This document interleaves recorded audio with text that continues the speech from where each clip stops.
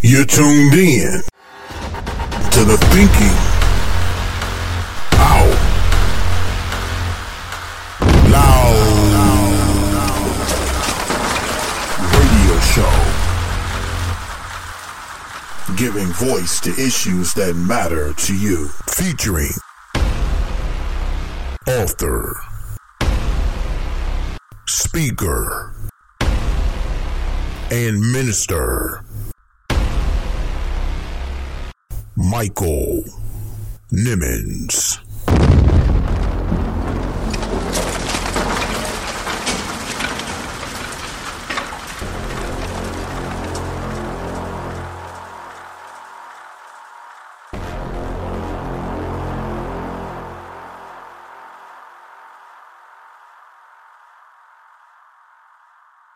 Hey, what's up, everybody? This is Jamel Hill, and you're listening to the Thinking Out Loud radio show with my man, Michael Nimmons. Stay locked.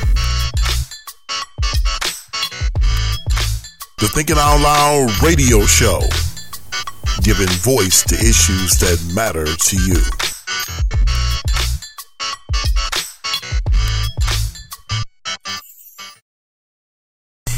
Hello and welcome to another edition of the Thinking Out Loud radio show, and I'm your host, author, motivational speaker, and minister, Michael Nimmons. And you're tuned into the show that's giving voice to issues that matter to you. Want to welcome everybody to a brand new edition of the Thinking Out Loud radio show. We're in a brand new month celebrating Women's History Month. Want to give a special shout out to all of our female listeners on tonight. Happy Women's History Month, and we're kicking it off in grand fashion. If you thought the month of February was great, then the month of March is going to be even better. I can't wait to share this interview I had with my good friend, TV and podcast host and journalist, Jamel Hill. We're calling this the Women of Influence series right here on the Thinking Out Loud radio show. And Jamel is a good friend of ours, a brilliant young journalist, and doing her thing in Los Angeles, California, writing for The Atlantic, also hosting the podcast, widely popular podcast, Jamel Hill is Unbothered, interviewing some of the best celebrity guests and thinkers in our country. This podcast is available exclusively on Spotify, so we recommend you check it out for those who are looking for a good podcast to listen to. In addition, of course, to the Thinking Out Loud radio show, check her podcast out. I'm sure you're probably already listening to her if you're listening to this interview on tonight as well. She also hosts a interesting TV show with Carrie Champion, former ESPN analyst as well. They host a TV show on Vice TV called Stick to Sports, and it's a very interesting TV show, highly recommended as well. She's doing some big things, guys, and we talk about politics, we talk about sports, we talk about women in politics, her career, and much more. In part one of this series, we're calling Women of Influence series, featuring journalist Jamel Hill. We'll be sharing with you part one of this awesome interview with this talented and brilliant young journalist in just a few minutes.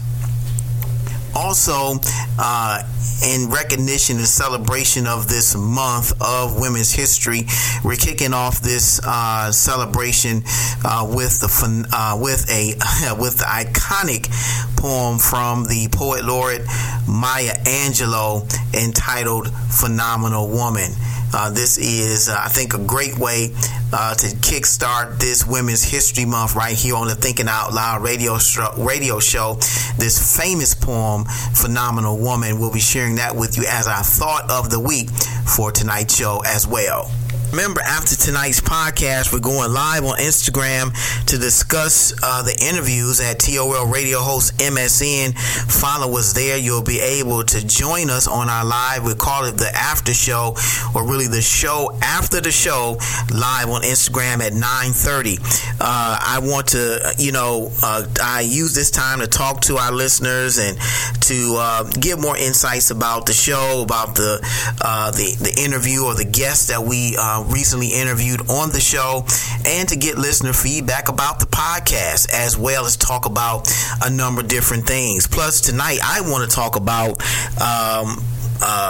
some of the other podcasts that you might be listening to. I want to get some insight from you. It seems like podcasting is becoming widely popular now. It seems like every day somebody's coming out with a new podcast, and I'm just interested to know, what podcasts are you listening to during this time? And a lot of things that are going on. People, again, are coming out with podcasts. It seems like every single day it's a podcast renaissance, and that's a good thing. I'm just so happy to be a part of that, and to be able to use this platform in this way. And so tonight we're going to be talking about our interview with part one of our interview with Jemele Hill, but also getting your thoughts and feedback about podcasts you might be listening to as well. We'll be doing that at 9:30 immediately following tonight's podcast. We had such a great time last week during our doing the after show, the show after the show, talking about Judas and the Black Messiah and One Night in Miami. And of course, part two of our interview with global advocate Martin Luther King III. And shouts out to @virtual_diary. She's a young lady who jumped on the live on last week, and it turns out that she ended up going to the same high school as the lieutenant of the Illinois Black Panther Party, Fred Hampton, used to go to, Provicio East High School in Maywood, Illinois. And we were talking, and I was like, wow, it was just coincidental that she just happened to be going to the same high school as this young Black Panther, and who the movie, of course, Judas and the Black Panther, was about. And she also said that Hall of Fame running back Jim Brown went to the same high school, but it turns out that part was not exactly true, because I looked it up online, and according to Wikipedia, Jim Brown went to Manhasset High School in Long Island, New York.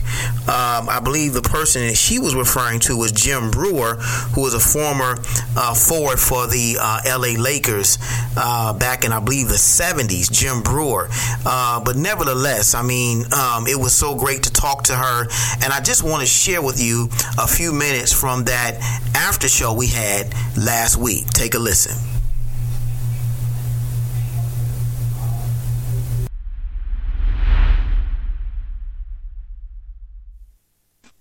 Hello.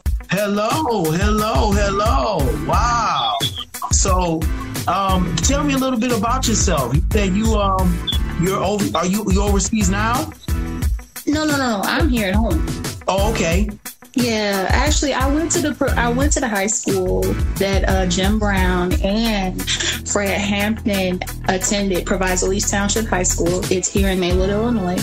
Okay. And yes, we have met Jim Brown multiple times. He comes to the high school, during the time when I was in school. Although I came out in 2007, still an alum. Doesn't matter how old you are, because we represent the school. Right. And, he comes talk to our football players. The history of Fred Hampton was taught my freshman year.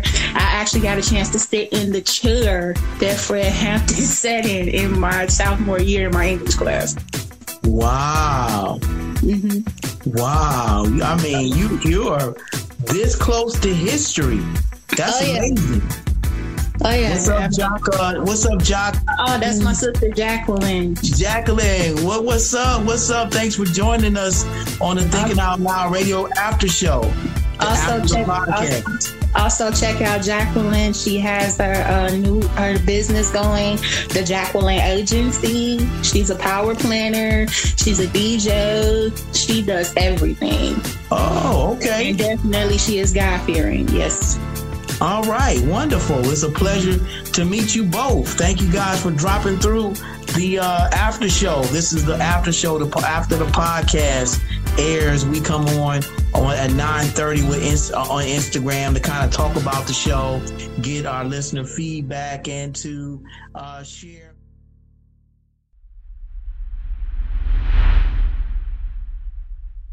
Remember to rate, review, and subscribe to the Thinking Out Loud radio show. Your support helps us to increase our exposure across the World Wide Web. And also, subscribe to the Thinking Out Loud TV YouTube channel as well. We're posting exclusive content from our podcast on our YouTube channel as well. Clips from some of our interviews, as well as other important content that we're putting right there on our Thinking Out Loud TV channel. Our goal, again, is to get 1,000 subscribers by the end of the year. We're right now at 511 and climbing, guys. So help us get there. Help us reach our goal by the end of 2021. So I'm looking forward to your support of our show, and we truly appreciate it.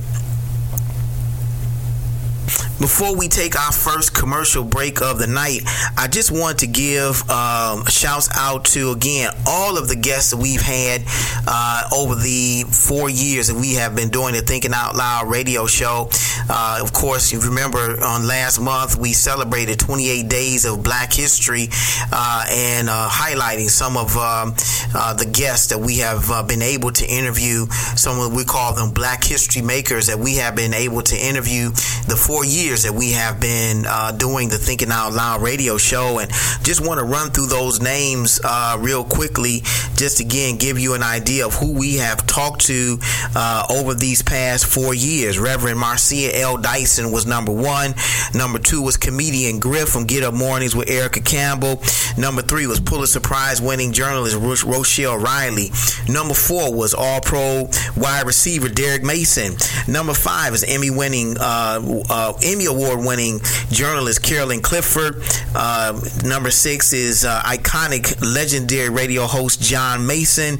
Number 7 is General Counsel and Vice President of Western Air Rexy Rowe. Number 8 is ESPN Vice President Kevin Merida. Number 9 is iconic photographer Monica Morgan. Number 10 is the author of The Sword and Shield, Dr. Peniel Joseph, distinguished professor.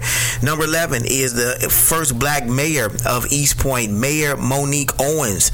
Number 12 is the CEO of Forgotten Harvest, Kirk Mays.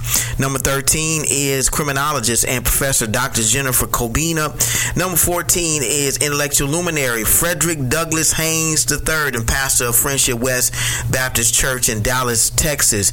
Number 15 is radio host for Detroit Praise Network, Randy Miles. Number 16 is Lieutenant Governor Garland Gilchrist, the first black lieutenant governor of the state of Michigan. Number 17 is media guru and PR specialist Pam Perry. Number 18 is Wayne County Sheriff Ray Washington. Number 19 is best-selling author Sylvia Hubbard Hatula. Number 20 is artistic director for the Detroit Youth Choir, Anthony White. Number 21 is CHH artist, my good friend Ty Scott King. Number 22 is best-selling author and speaker Dr. Eddie Connor. Number 23 is Detroit City Council President Brenda Jones.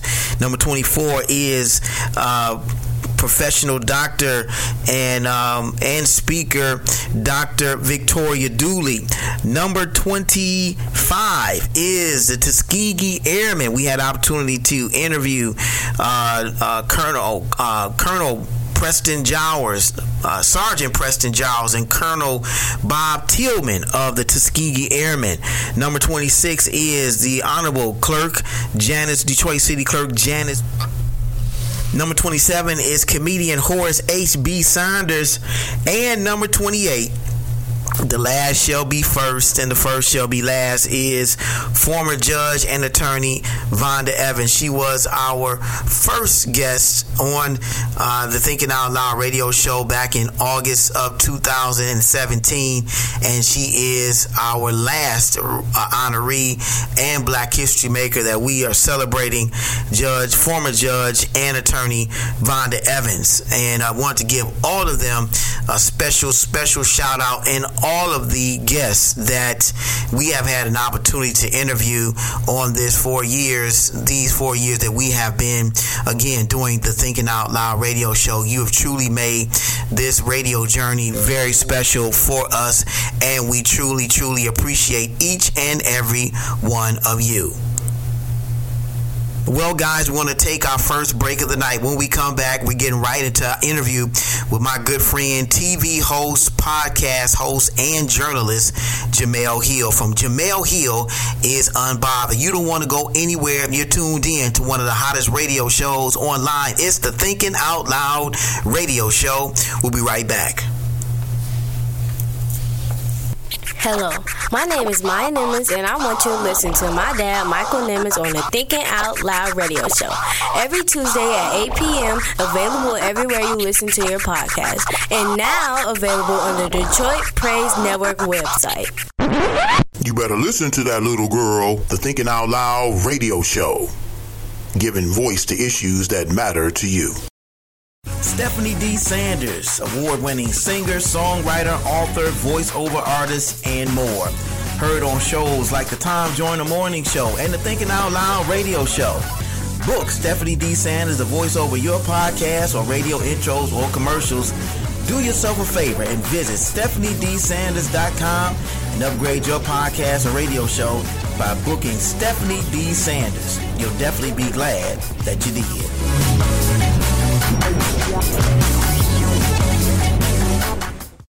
Hi, this is Martin Luther King III, and you're tuned in to the Thinking Out Loud radio show with radio host Michael Nimmons. The Thinking Out Loud radio show, giving voice to issues that matter to you.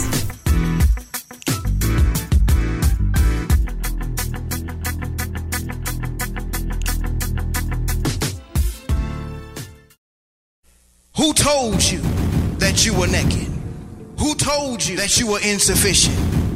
Who told you that you were a loser? Who told you that you were a failure? Who told you that you were deficient? Who told you that you were nothing?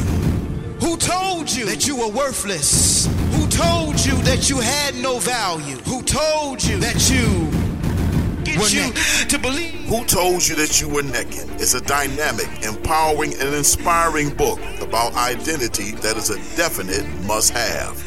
Pastor Nimmons talks about an identity crisis that dates as far back as the Garden of Eden. You don't want to miss these powerful insights into not just the problem of this identity crisis, but the discovery of the spiritual solution. Get your copy now, available on Amazon for just $14.95 or by visiting michaelnimmons.com. Like a victim when you are already victorious. If you believe in social justice, if you believe that Black Lives Matter, if you believe that voting will bring about a change in November, if you believe that Jesus Christ is King, then you need to be listening to the Thinking Out Loud radio show. I'm radio host Michael Nimmons, and if all of your answers are yes, then you need to join me Tuesdays at 8 p.m. on the Thinking Out Loud radio show. Available everywhere you listen to your podcast, including michaelnimmons.com. The Thinking Out Loud radio show, giving voice to issues that matter to you. Tuned in to the Thinking Out Loud radio show. Keep it locked, keep it locked, keep it locked. We are back on another great, phenomenal edition of the Thinking Out Loud radio show. And guys, I have a very, very special guest with us on tonight. Somebody that is kind of like a bucket list interview of mine. And I've known her for a long time and very, very proud of her and so honored to have her on the show with us. And I can't wait to get into the interview. But before we do, I want to give her a proper introduction. She is an Emmy Award-winning journalist and the co-founder of Lodge Freeway Media and a contributing writer for The Atlantic. In April 2019, she debuted a new podcast on Spotify called Jemele Hill is Unbothered. Unbothered explores the news of the day and the intersectionality between the world of sports, politics, music, identity, and culture. She's also the co-host of the popular Vice television show, Stick to Sports with Carrie Champion. I want you to give a warm Thinking Out Loud radio show welcome to new friend of the show and good friend of ours, journalist, TV, podcast host, and so much more, Jemele Hill. Welcome to the Thinking Out Loud radio show. Well, thank you for having me, Michael. Yeah, you got to give me applause. You got to give me applause? Okay. I love it. Absolutely, thank you absolutely. for such a warm introduction. I really appreciate spending this time with you. It's been too long. Right. Guys, I've known her for a long time. So very proud of her. In fact, I wore the green and white because we are MSU Spartans for life. You know, we bleed green no matter good or bad or indifferent. Right. We're still Spartans. Yeah, right now it's looking a little rough. Right. I know it is. Basketball season, yeah. It was a rough season, I should say. But, you know, considering what I think they made the tournament 22 years in a row. I mean, that's an incredible achievement, incredible run. And I know a lot of people, a lot of Spartan fans have been very dismayed by what they saw this year, but I caution them to put too much stock into it because this is the most abnormal year that we've ever had in sports. Mm-hmm. And in life, in most of our lifetimes. I mean, we should not underestimate the toll of a pandemic. You know, Michigan State's basketball team was pretty ravaged by the pandemic. And I think in many ways we take for granted or we don't realize what these young athletes go through as a result of that. You know, you're talking about trying to play basketball in a pandemic when the scheduling's not the same, practice schedule isn't the same, how they even just basically have learned to cope is not the same. Being on campus in an isolated experience, like, look, put it this way, it'd be one thing if Michigan State was an anomaly, but you're looking at a situation where Duke, North Carolina, Michigan State, all the top programs, Kentucky, went through basically the same thing. And I think that should tell you or indicate just how difficult this season has been. And that's not to take anything away from the teams that have been able to succeed despite these circumstances. But, you know, it wasn't that long ago. I remember watching a Michigan game, and they said on the broadcast, I mean, the Wolverines had not played a game in 3 weeks because of COVID. Like, that's not normal. Like, that's not how this game and this season is supposed to go. So I would just caution Michigan State fans from putting too much stock into this season. Well, I'm glad you gave us that word of encouragement there because you know we're many of us are reeling right now. We're watching games and we're with our fingers crossed, like, come on, get us a win. It's been a long time, and it just seems like they can't pull one out. But I'm maintaining my optimism. Tom Izzo is a Hall of Fame coach, and you know, regardless of, you know, what circumstances the team finds themselves in, they always find a way to make it work and to come out on top. So, you know, if this season we don't make it to the tournament, that's fine. I hope we just do decent. You know, we end up decent in the Big Ten tournament, and you know, I think we'll end up in the NIT, right? Hopefully, I mean, but you know, I guess.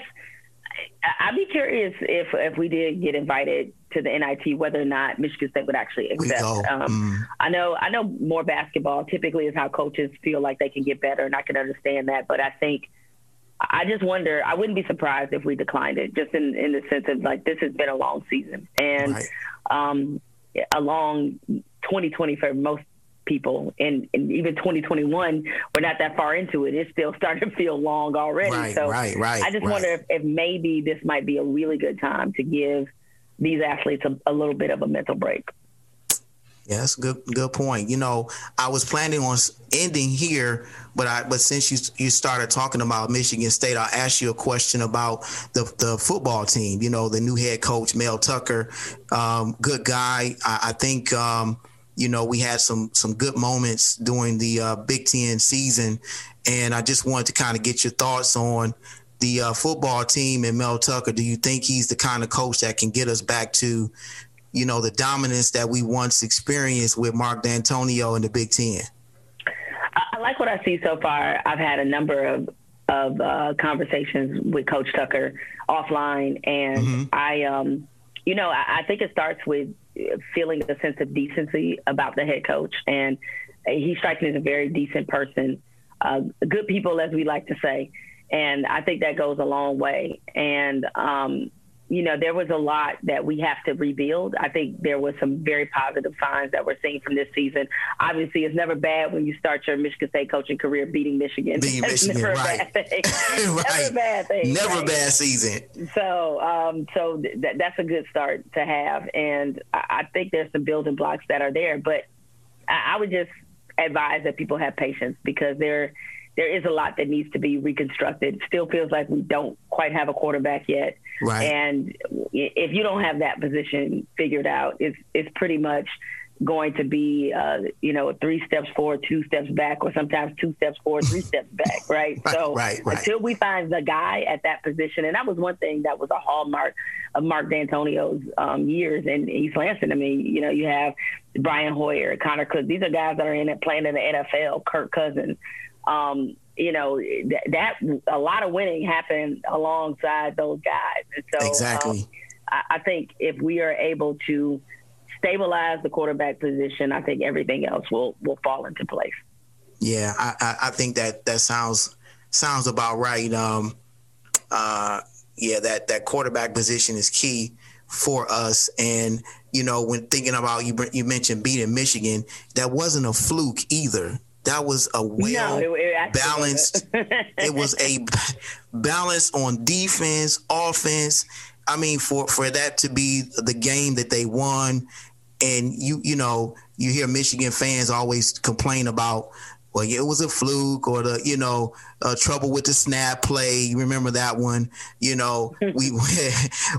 ended up kind of winning and kind of on a miracle type of play. But this game we beat them handily, and for him to be a first-time Michigan State coach, that was a signature win for him, I think. Yeah, I mean, and besides, it's funny because that is, whenever we win, it's some kind of anomaly, right? Fluke. They win, that's how it's supposed to happen. The clock. Yeah. Right. It's definitely been some close games, but there's nobody who watched that game and thought we physically weren't matching up with them. We were. And so, we were. Yeah, I think, the Michigan fans that say that probably say it out of frustration. I know they're not very happy with their coach right now, and they're going to have him for some more years. So, sorry. Right. I'm perfectly fine. I'm happy with it, too. Yeah, I'm good with it. But I think to me, what I've always thought was interesting about this rivalry is, Michigan's attention has to be split in the sense of that they have 2 rivals. They have us and they have Ohio State. And depending on who you ask that's a Michigan fan, and I would gather to say most of them believe Ohio State is their real rival. Exactly. And they don't understand how much that feeds our fire, is the fact that, we in the same state. We really should be your number one rival. And I get it. I get why they would say that. But all it does is egg us on and pokes us, right? And then the disrespect that sometimes that comes from them is that they're constantly poking the bear, being Michigan State. And so we're always going to take the rivalry, frankly, more serious. And I think there's something to be said for that. And oftentimes if we're comparing the roster and Michigan's got all these 4- and 5-star guys and we may not have as many, what winds up being the difference a lot of time is that desire, is that edge that we carry into this rivalry that they have a hard time manufacturing. It seems like the only time that they can manufacture that, our level of emotion and edge, is when they get beat. And when we went through that period where, for us to have Kirk Cousins, who never lost to Michigan, right? When we went to that period where it was just like we were just dominating them, I know that was tough because we weren't going to have a letdown against them because the rivalry means too much. The years that when we get beat, it's never a question of effort, intensity, or desire. It's always a question of talent. There have been years where they have lost to us where it was definitely a question of intensity and desire. So I think that's kind of the compelling thing and the imbalance, I guess you can say, of the rivalry that we have with Michigan. Yeah, that's a good point. That's a good point. And since we're talking about sports in a sense, what is your take on the Matthew Stafford trade to the Rams? You know, finally Detroit lets him go, moves in a different direction. I've never been a Matt Stafford fan. I just think that that he's been with us too long. We've had too many coaches. He's been, that maybe that's unfair to him, but I think he's had 3 or 4, maybe even 5 coaches, and so many other changes, and he's been the only constant on the team. So for him to be gone and them moving in a new direction, what are your thoughts on that?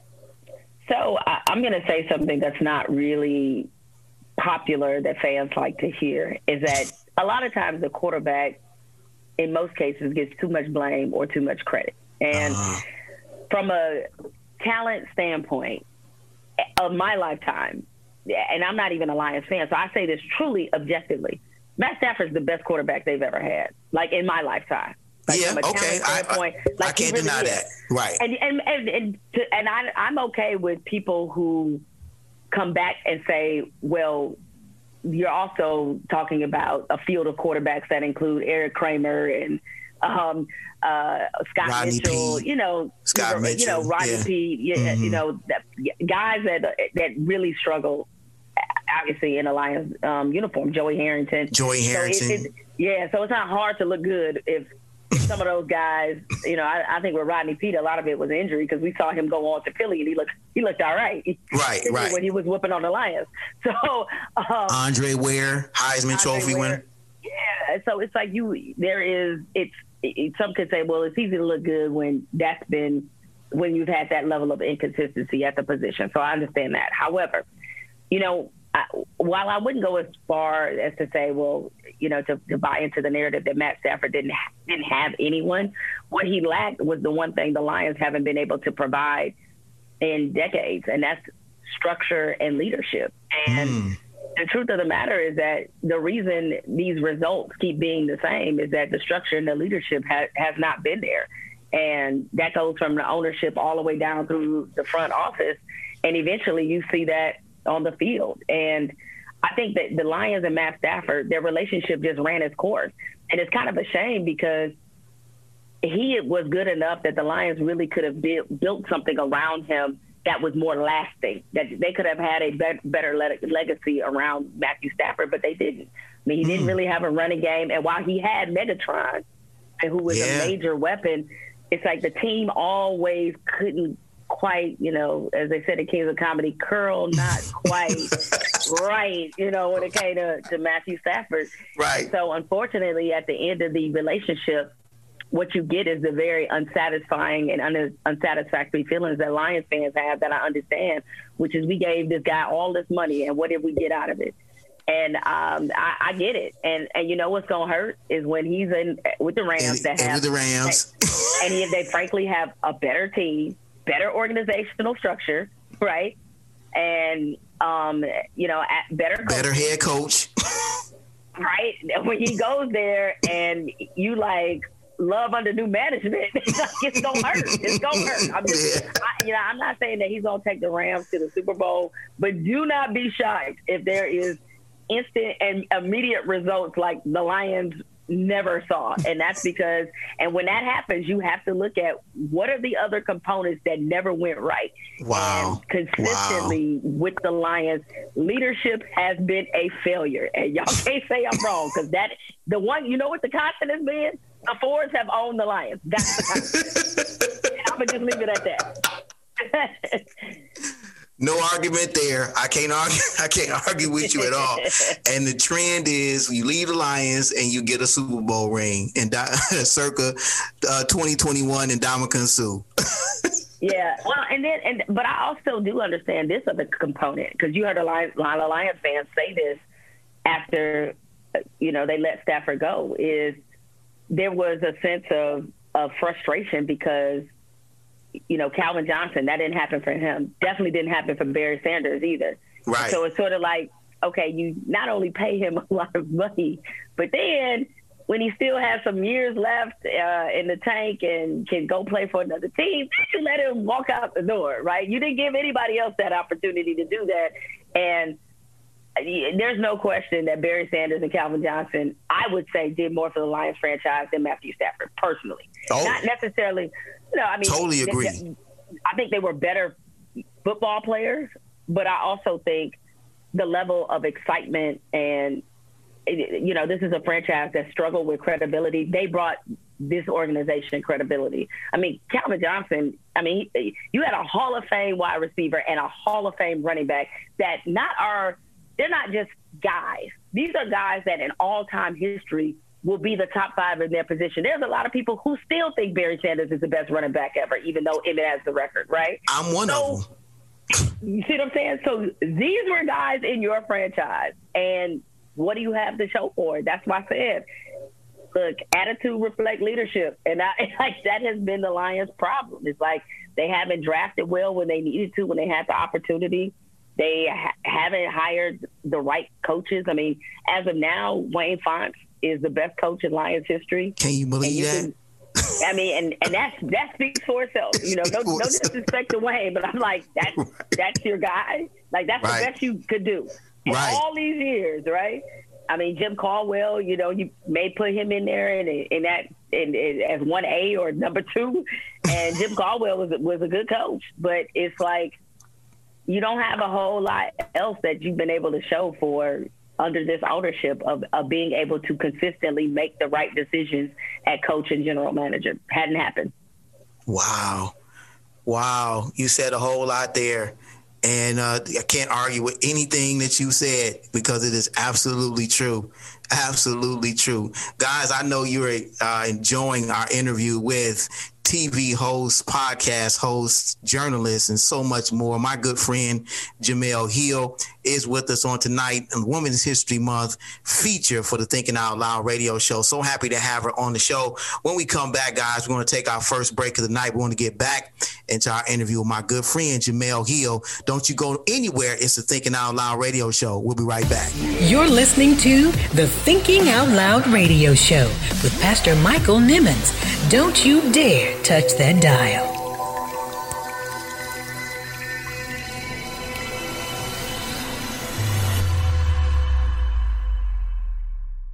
Good friend of ours, iconic, legendary radio host right here in Detroit, John Mason. Welcome to the Thinking Out Loud radio show. Thank you, Pastor Michael, man. Head out of a cloud and always listen to Thinking It Out Loud. It'll change your life. It'll do it. And every time you watch and listen, it'll change your life every day. Tune in to the Thinking Out Loud radio show every Tuesday at 8 p.m. with radio host Michael Nimmons. Available everywhere you listen to your podcast. And now available for download on the Detroit Praise Network app.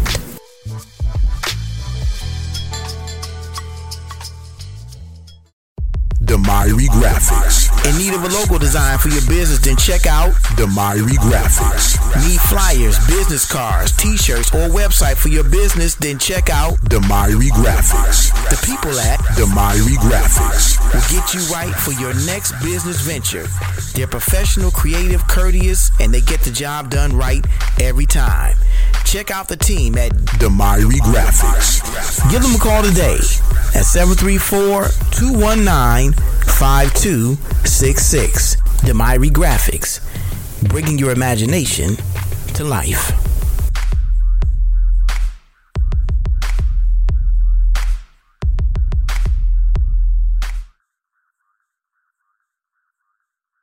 Congratulations to Pastor Michael Nimmons for over 20,000 streams and downloads. Rate, review, and subscribe to the Thinking Out Loud radio show podcast. Available on Apple Podcasts, Google Play Music, TuneIn, Spotify, iHeartRadio, radio.com, and michaelnimmons.com. Tune in today. The Thinking Out Loud radio show, giving voice to issues that matter to you.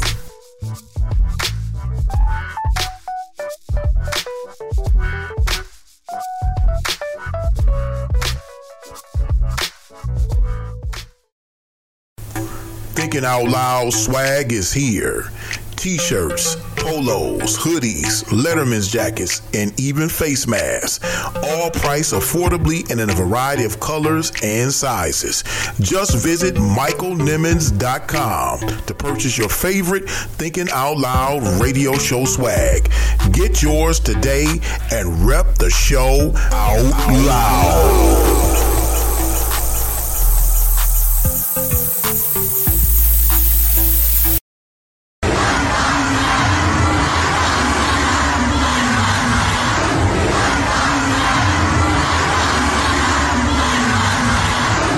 People have spoken. From Minneapolis, Minnesota to London, England, from New Zealand to New York City. Black Lives Matter and I Can't Breathe are the sentiment of people around the world. Dr. King was right. Injustice anywhere is a threat to justice everywhere. We must do everything we can to continue to march, protest, and rally for justice. Let us march on until victory is won. An important message from the Thinking Out Loud radio show.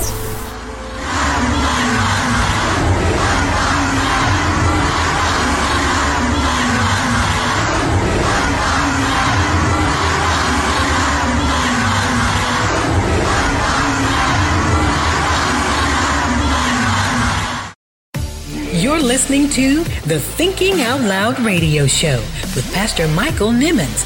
Don't you dare touch that dial.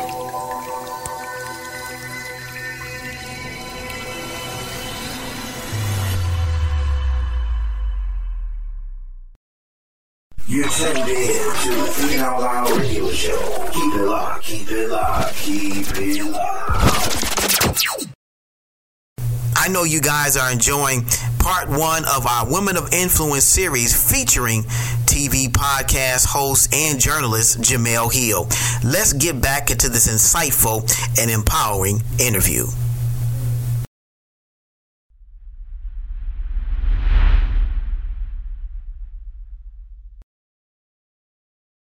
Believe it, guys. We were talking sports in the last segment, but in this segment, we usually asked our guests, the question, tell us about yourself. But because, Jemele, you're on TV all the time. You're in front of the camera a lot of the time. You're writing all the time, doing a lot of things. I feel like, and you probably feel the same way, that people know a lot about you. So my question to you is, tell us something that nobody knows about you that you're obviously willing to share. Well, but it's funny because even in the things that I feel like I've been more public about, but you'd be surprised what people, don't know. It's still people who don't know that I'm from Detroit, right? And so that's true. You and I have the backstory of not only, Michigan State, but going, we got high school together as well, right? Mumford, yeah, good old Mustang. So we Mustangs and Spartans, right? It's me. So, and the auditorium is named after you now. Yeah, now, which is still very surreal to me. And I guess that might qualify as something that people don't know, is that Mumford's Auditorium is named after me. But I think that what I often try to talk about when in these kind of conversations where people want to know more is that I do talk a lot about Detroit and how I grew up and what I felt like the city gave me, because I think that's an important message. I mean, we both seen Detroit, the perception of Detroit kind of change over the years, and there's been a lot of stop-starts to it. And then when I was growing up in Detroit, on the West Side, so shout out to my West Siders. West Side? So there was nothing good that was ever said about Detroit, like nothing. I mean, nothing. People would say Motown, and that might be it. That might be the extent of the positive things. Motown and maybe Aretha Franklin. That might be the extent of whatever positive press that Detroit would get. So it's always been a city that's been fighting and clamoring for respect. And I think that spirit of Detroit is something that was woven into my DNA. And I don't necessarily think I have anything to prove to people, but I do feel as if I have a chip on my shoulder, and that I demand a certain level of respect. And I get a lot of that from coming from Detroit. And I also understand what it's like to be the underdog and what it's like to be looked down upon, and what it's like when you have people and systems that you're surrounded by that don't necessarily believe that you're worth anything. And I get it. So I think that's why I'm passionate about so many social justice issues, is because I saw how they played out in our city every day, about having that lack of infrastructure,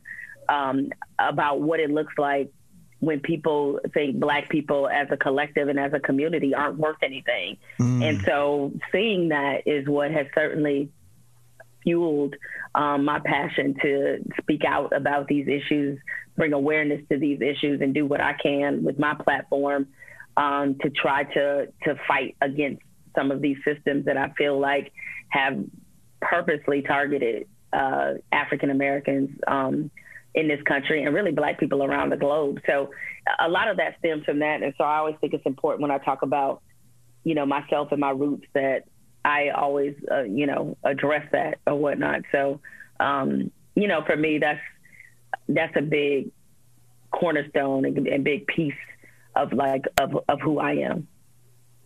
Wow, that's a great answer. And, Detroit is definitely that kind of city that, gets a lot of criticism and gets a lot of flack for, a lot of different things. But I certainly consider you one of the icons of the city. You represent us well wherever you are, and certainly we're very happy to be talking to you on tonight. And I followed your career for a long time, and I know you've been asked this question before, but I want to kind of revisit it in this particular venue. But since your tweet criticizing President Trump, former President Trump, it seems like your career has been on an upward trajectory. You've climbed. I mean, it's just been phenomenal. But do you think that the reason for the spike was because you were saying something that was on the minds of millions of Americans that you just had the platform to say it. You just had the boldness and the audacity to say it. Is that what you think contributed to the spike in your career? So I think what happened in the response to the tweet was that the response was so outrageous because it was a combination of a few factors. It was race, gender, platform, and also person, as in the person I was talking about. Right. And then another thing is obviously the nature of what I said. Anytime you accuse somebody of being a racist and a white supremacist, right? That's pretty provocative for a lot of people. That's pretty shocking, especially when you're talking about the president, not just an ordinary citizen, not even somebody, a leader of another kind. You're talking about the highest authority in this country. And I think that being at ESPN was another lightning rod, and the fact specifically at the time I was the host of SportsCenter, which is a legacy brand for this company. Right. And you don't often hear, if ever hear, political opinions from somebody who is a SportsCenter anchor, even though this was not said on ESPN, this was said on Twitter. And at the time, I think this was a conversation about whether or not the president is a racist, and some of the things that he was saying, and also some of the things, because people have to understand this, is when I said that about the president, it wasn't just about some of the bigoted things that he had said. It was about him using his bigotry to institute policy, which is different, right? Okay, that takes it to another level. That's not to say it would have ever been acceptable, just the words alone, but these were words combined with action. That's the difference, all right? When there is a feeling in a sense that the president does not have a respect and a regard for all human beings and does not believe in equality, you know, it's one thing to say, you know, when you say, this being the president, that Mexicans are rapists and the only people that they're sending over the country, is if they're sending anybody, are the worst kind of people. And then you're following that up with deporting and separating families. See, that's where bigoted bigoted thoughts meet action, or bigoted, you know, statements meet action. And so that is what was the core of what I was talking about. And so at any rate, I think, you know, as we started to have these critical conversations in America, and frankly, as the president continued to prove me right, that is how the spike, if you want to call it that, in my career happened, because I think people realized what I said was true. Mm-hmm. And, you know, fast forward to during the presidential debates, the presidential candidates were calling him those same things, the same things that I called him, like they were saying water was wet. So it's like, that's how much in the conversation and in the lexicon, that's how much, frankly, as a nation, many of us had accepted this about this man who was in power. Right. And so I think as people started to realize it, a lot of people then began to position me as like, oh, you were trying to put us onto this a while ago. And I think, you know, there's something to be said for people also finding some, I don't know if you want to call it inspiration or whatever, in the fact that I spoke so plainly. But I always tell them the reason why I spoke so plainly and so candidly, was because I didn't think it was controversial what I said. That's why it was easy for me to say, because I honestly thought a lot of people already thought this. Like, I have never said that I was the first or the only person to say this about the president. I mean, Ta-Nehisi Coates, the brilliant writer, he laid out an entire essay about Donald Trump being a white supremacist that ran. I'd read that essay. It ran weeks before I even said it. It was published in The Atlantic, where I work now. But, you know, as things unfolded in his presidency, and certainly with the way he left, you know, a lot of people have asked me recently, especially, if I feel vindicated. And I think that's a strange word, because I don't feel vindicated, because this is not something I wanted to be right about. I didn't want this nation to be governed by a white supremacist and a racist. Like, that's, you know, this isn't like a sports prediction where you're excited that you get something right. Like, oh man, I predicted Tampa Bay would win the Super Bowl. Yay. No, this doesn't work that way, because I live in this country. I'm a citizen. I'm a Black woman, and I don't want to be governed by racists.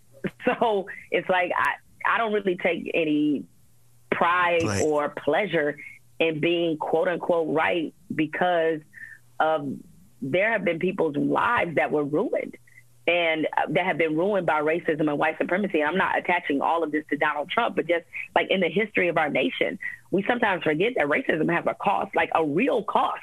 It has killed people, right? It has brutalized generations. It has murdered people. And so we can't ever let ourselves think of it as something so nonchalantly as, oh, don't you feel vindicated? No, I don't feel vindicated that you had immigrant children separated from their parents, some of which have never not been reunited. Hundreds of children that were just lost. Like, no, I don't feel good about that. I don't feel good about the number of Black men that were executed through the death penalty, the federal death penalty, which was off the table until Donald Trump got into office. And he decided to reinstitute the death penalty after a 19-year hiatus. I don't feel good about that. I don't want to look at that and say, see, I told you. No, those are people who lost their lives. Right. So for me, it's very much an uncomfortable, it's uncomfortable, but to be put in.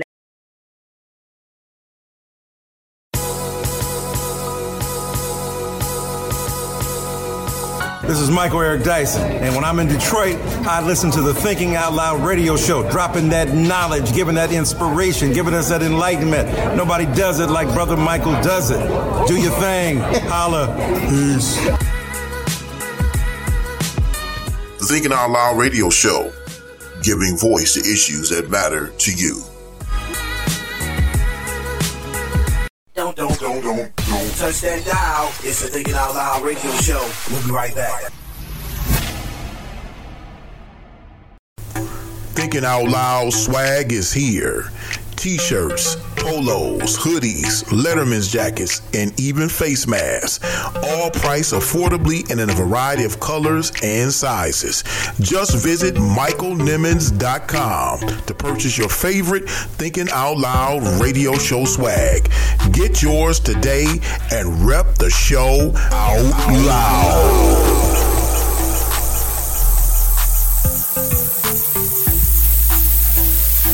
Award-winning journalist Carolyn Clifford. As journalists, we just have to keep doing what we're doing day in and day out. And all we can do is report the truth in a non-biased manner, and everything else will work itself out.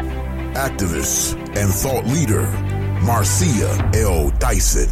Obviously not Nancy Pelosi, because of social media, she said what she said, but that she's not going to be the ones who stopped her colleagues from not only thinking out loud, but talking out loud, whoever they are, authentically. Pastor and intellectual, Dr. Frederick Haynes III. The Black Church, according to the brilliant author and historian and scholar L.H. Welcho, he said the Black Church was born as a protest movement. That's the reason the Black Church came to be. And if we're going to be honest to Scripture, I mean, the church itself came out protesting. It was a movement of prophetic witness to, the insurrection of the resurrection of Jesus Christ. We bring you the best minds who deliver their best thoughts only on the Thinking Out Loud radio show.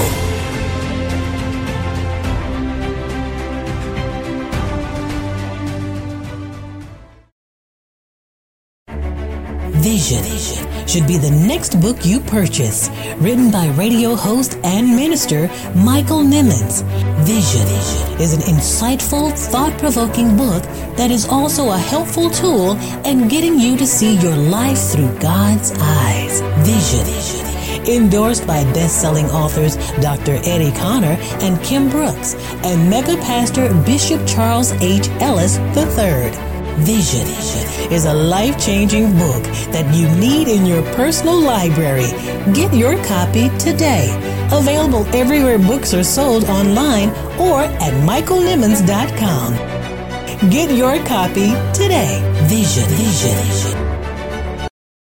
Stay tuned for more motivation, more inspiration, and more empowerment on the Thinking Out Loud radio show. Keep it locked.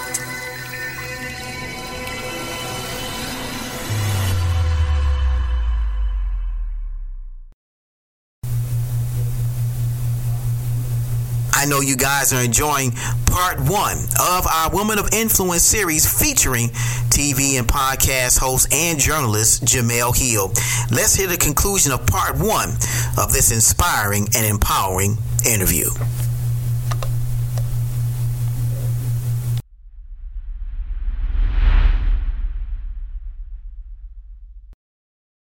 Totally agree with you, and I'm still reeling over the past 4 years that we had to go through as a nation with this man at the helm. I just can't believe that he was elected back in 2016 and that there were 75 million people still wanting to give him another opportunity to continue to destroy this country.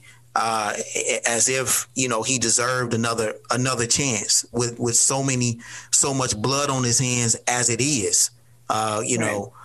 14, 15 million deaths as a result of this deadly pandemic. And so many more lives that have been affected by COVID-19 because of the ineptitude of leadership in the White House. So I agree with you, and you don't want to be right about it. What your thoughts were, but unfortunately you were right about that, and it's just sad. But I'm thankful that he is a distant memory now, and we can move forward with the new administration. And speaking of that, this is Women's History Month, and I want to find out from you, how important was it for President Joe Biden to pick not just a woman as his vice president, but a black woman as his vice president? This was historic, and that's probably an understatement. I live in Los Angeles, so I moved here in 2018. So Kamala Harris was my senator, and I've been. You've interviewed her too. Yeah, I'd say I've been very fortunate because I've gotten to know her a little bit, and I think there's. I want to put her appointment in perfect historical context in the sense that this is something that could be a gateway to even something more historic happening, as in we could be looking at our first, president that's a black woman in Kamala Harris. That could certainly be a strong possibility. Or it could be Stacey Abrams. I think it could be one of those two women easily, right? Oh, right. Nobel Peace Prize winner. Yeah, I mean, you're looking at what this represents. Much like there were a lot of black men who, seeing President Barack Obama elected, struck a different chord with black men, I think, with black people, period, for sure, but definitely with black men who absolutely could look at him, could see, despite all the things that the former president went through, but to have a black man get to that level, it meant a lot, especially the young black boys in particular.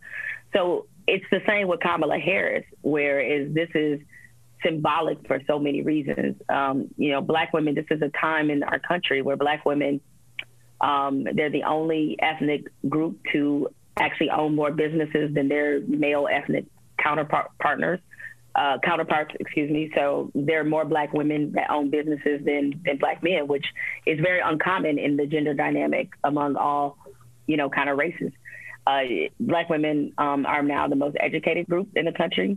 And so you have, and we see this politically, there's a different level of political mobilization happening among black women. You have Stacey Abrams, as I mentioned, who after losing, or I should say being cheated out of being governor a few years ago, decided to put boots to the ground. And because of her work and the work of LaTosha Brown, who is a co-founder of Black Voters Matter, because of the WNBA players deciding to throw their support behind Reverend Raphael Warnock in that critical Senate race.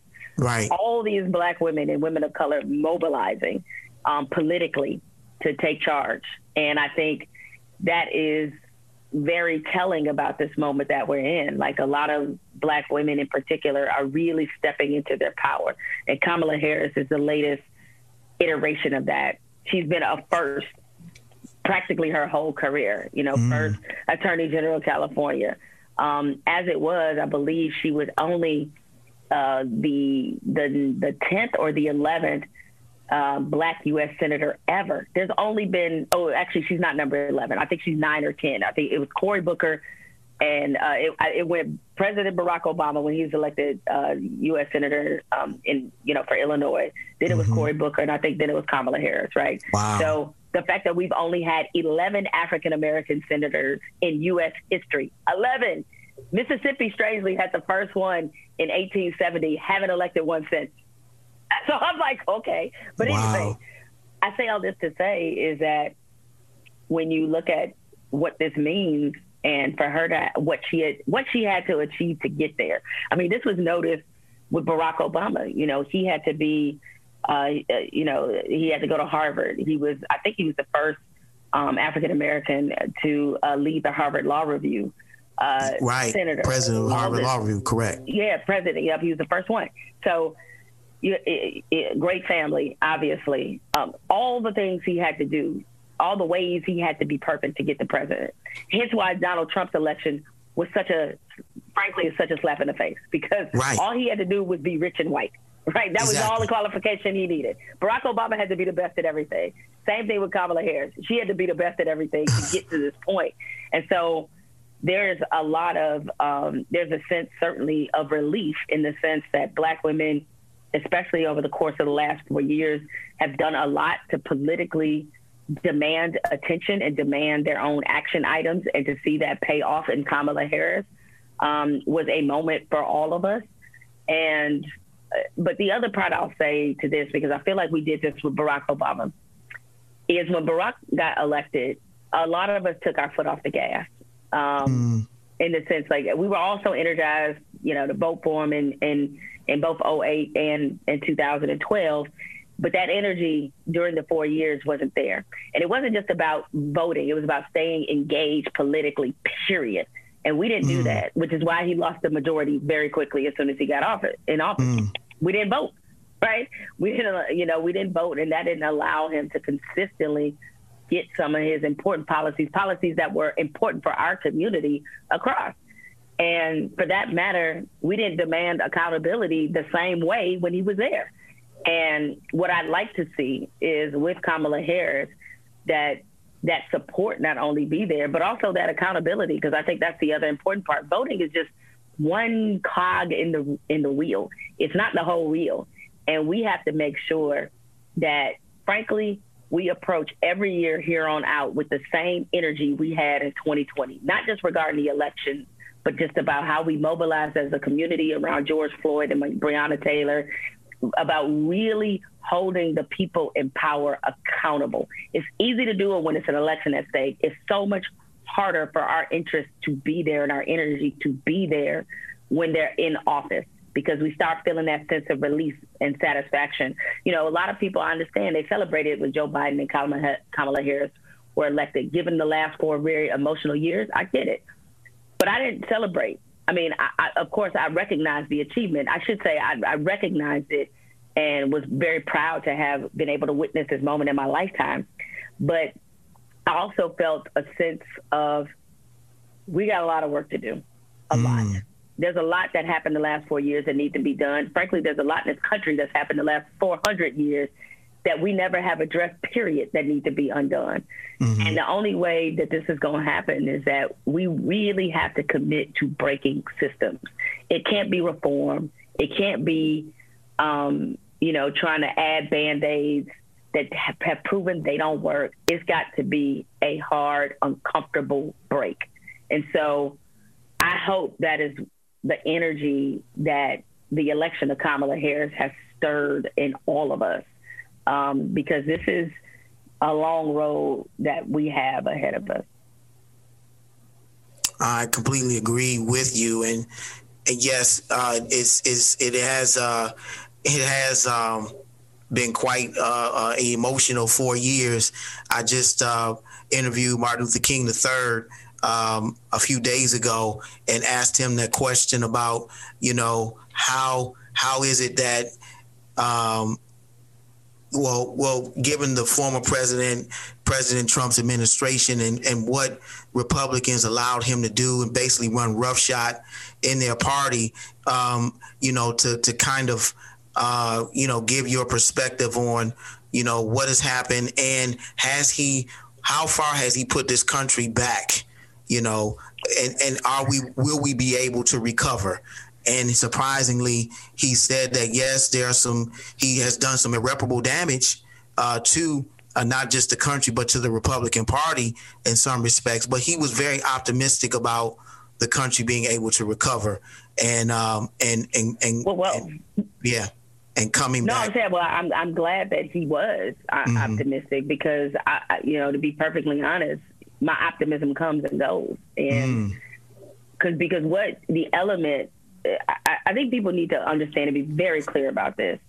Donald Trump wasn't the bug. He was the feature. Okay. So we can't treat this like a one-time thing. Everything that he did, he just did it in a more boorish, outlandish, impolite way. Correct. But everything that he did and talked about, previous Republican administrations have done. Ronald Reagan, I would say this: Donald Trump, in many ways, was the twin of Ronald Reagan. Okay, Ronald Reagan created "Make America Great Again." That was his slogan, and we forget that. And when especially now that we know the true essence and the true motive behind the "quote unquote" war on drugs and the war on, frankly, Black people in inner cities, right? Ronald Reagan engineered that, all right. And before he got to it, Richard Nixon did it.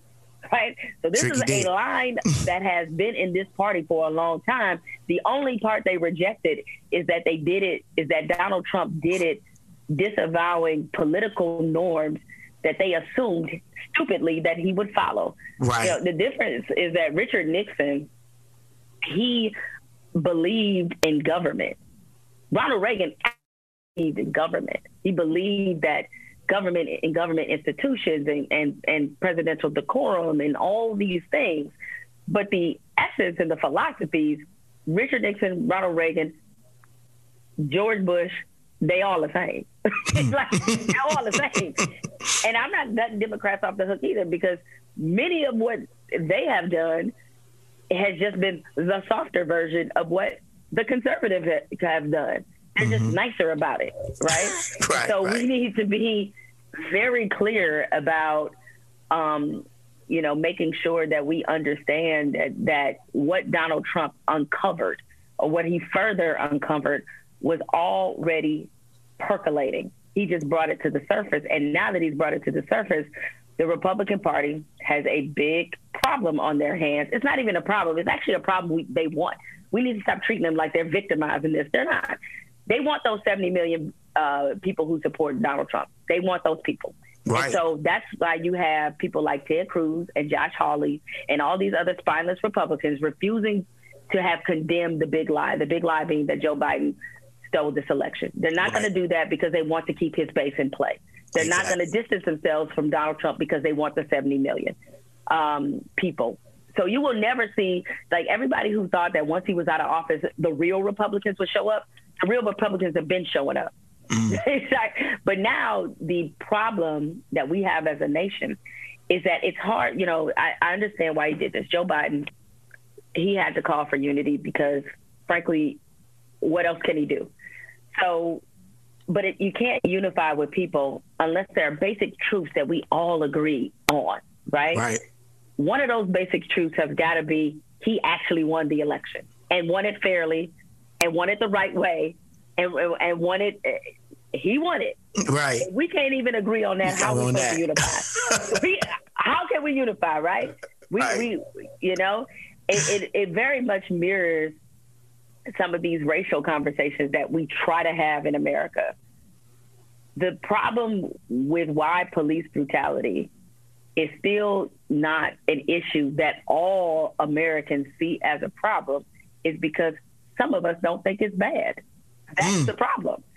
We can't unify if you don't agree that it's not a good idea that the police be allowed to, with impunity, brutalize Black people, armed or unarmed, right? We say unarmed, and it's just like, okay, but even in dangerous situations, there's protocol. And we have seen plenty of white people with dangerous objects, doing dangerous things, walk away without being murdered. Restraint is possible. We saw that with the Capitol riot. Exactly. Restraint is possible. Okay? It's possible. We saw it, okay? So if we can't agree on police accountability, then that's why it turns into a debate when a Black person is killed. That's why Breonna Taylor is still a debate, right? That's why Trayvon Martin, even though I know it wasn't someone who was a law enforcement officer, that's why that's still a debate, because everybody don't agree it was wrong. Right. And I'm like, if we can't even agree it's wrong that a 16-year-old is killed by a neighborhood watch dude, then what kind of conversation can we actually have? We can't have one. Woo. So, preach. Unfortunately, in this country, there are too many times where racism becomes a debate. We still got people who think that the Civil War happened because of states' rights and not because of slavery. We can't even agree on that. All right. We know what it was. Right. So as long as we cling to that, as long as we protect whiteness, and as long as we value, and when I say we, I obviously don't mean Black people, I really mean white people. As long as white people value their whiteness over the humanity of everybody else, we're going to be in this moment forever. It just is what it is.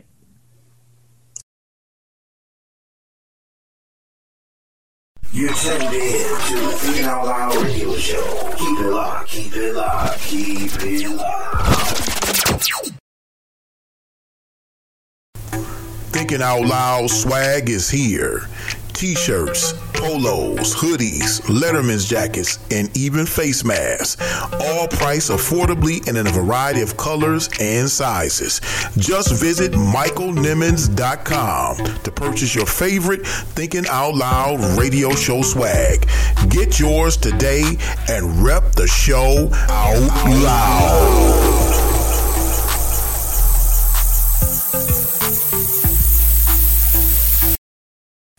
Who told you that you were naked? Who told you that you were insufficient? Who told you that you were a loser? Who told you that you were a failure? Who told you that you were deficient? Who told you that you were nothing? Who told you that you were worthless? Who told you that you had no value? Who told you that you were naked? To believe? Who Told You That You Were Naked is a dynamic, empowering, and inspiring book about identity that is a definite must-have. Pastor Nimmons talks about an identity crisis that dates as far back as the Garden of Eden.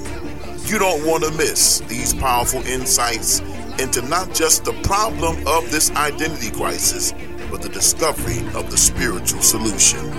Get your copy now, available on Amazon for just $14.95 or by visiting michaelnimmons.com. Like a victim when you are already victorious.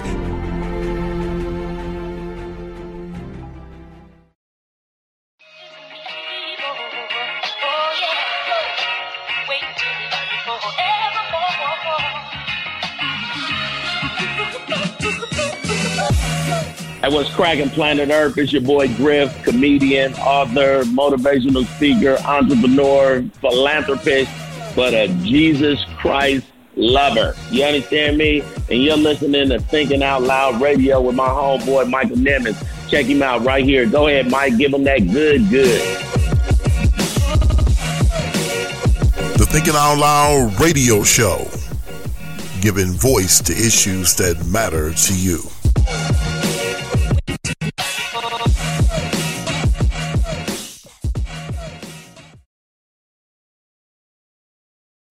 You're listening to the Thinking Out Loud Radio Show with Pastor Michael Nimmons.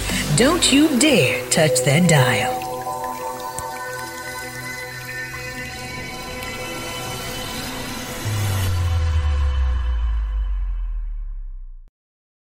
It's time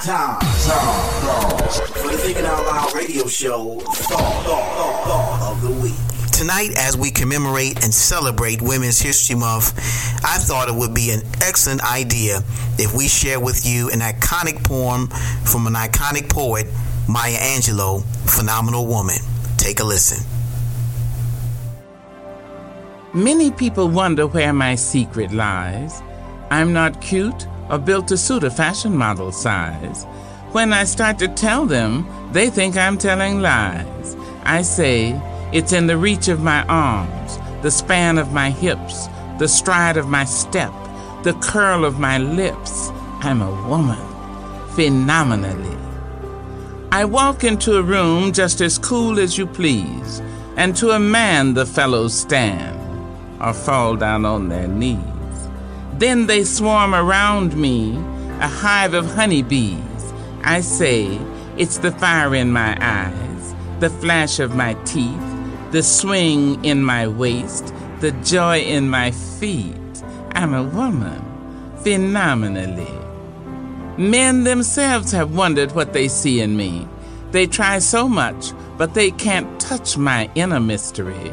When I try to show them, they say they still can't see. I say, it's in the arch of my back, the sun of my smile, the ride of my breasts, the grace of my style. I'm a woman, phenomenally. Now you understand just why my head's not bowed. I don't shout or jump about or have to talk real loud. When you see me passing, it ought to make you proud. I say, it's in the click of my heels, the bend of my hair, the palms of my hands, the need for my care. Because I'm a woman, phenomenally.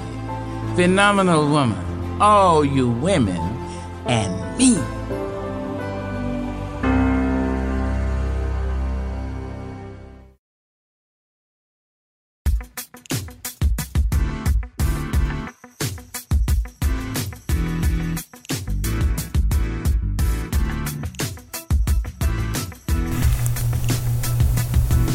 What an awesome poem, Phenomenal Woman.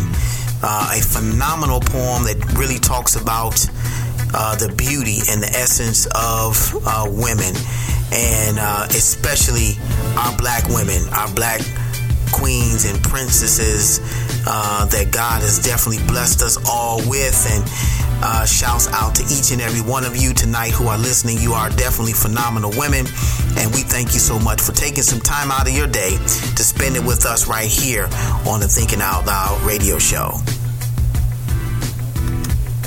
Shouts out to TV host, podcast host, and journalist, my good friend of Jemele Hill's Unbothered, Jemele Hill, for being with us on tonight, sharing with us in part one of her interview, Women of Influence series. I told you it was going to be powerful, guys. She is a young, brilliant journalist and friend of ours, and I truly appreciate her taking time out of her busy schedule. We've been working, trying to really schedule a time for her to be on with us, and thankfully she was able to set aside some time just a few weeks ago to be with us, and we truly appreciate her. Next week, guys, the interview is going to be even better, talking more about women of history and talking about politics, and we're also going to be talking about her recent article in The Atlantic dealing with the Star Spangled Banner. This is really, really controversial subject matter, so I look forward to sharing part two of that interview with you on next week. You don't want to miss part two of our Women of Influence series featuring journalist, TV host, and podcast host Jemele Hill. And remember, guys, it is not over. We're going to see you in just a few minutes live on Instagram at TOL Radio Host MSN for our after show, the show after the show. Looking forward to chopping it up with those of you who would decide to come through and talk to us. We're going to be talking not just about our interview with Jemele Hill, but also want to get to know you as well as find out what other podcasts you're listening to as well. There, according to Apple Podcasts, I think over some 500,000 podcasts that are out there right now.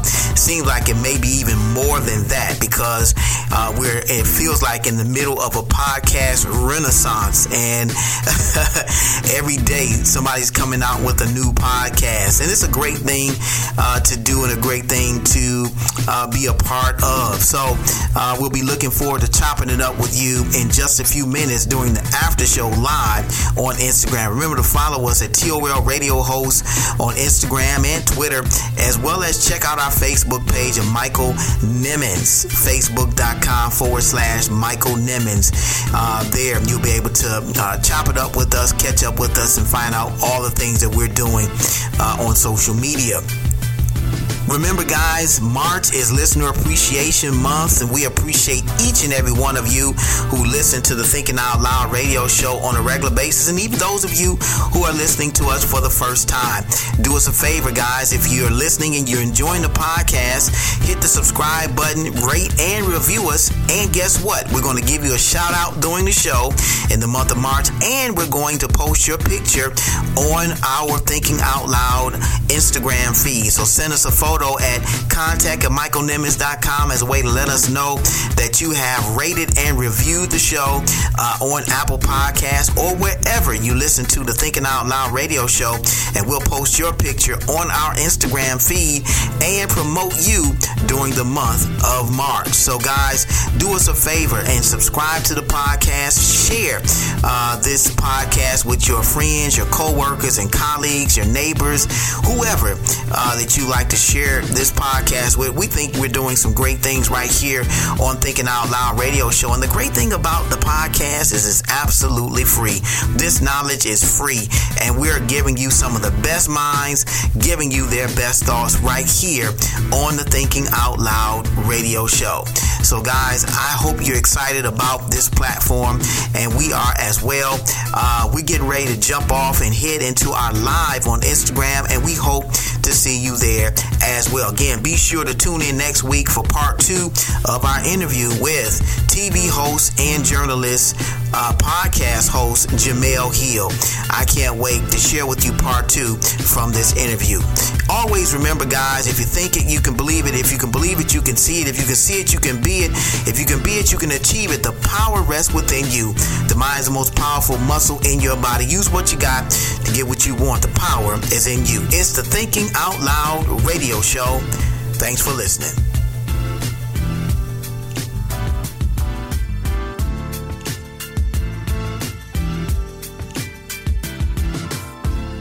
Thank you for tuning in to the Thinking Out Loud Radio Show.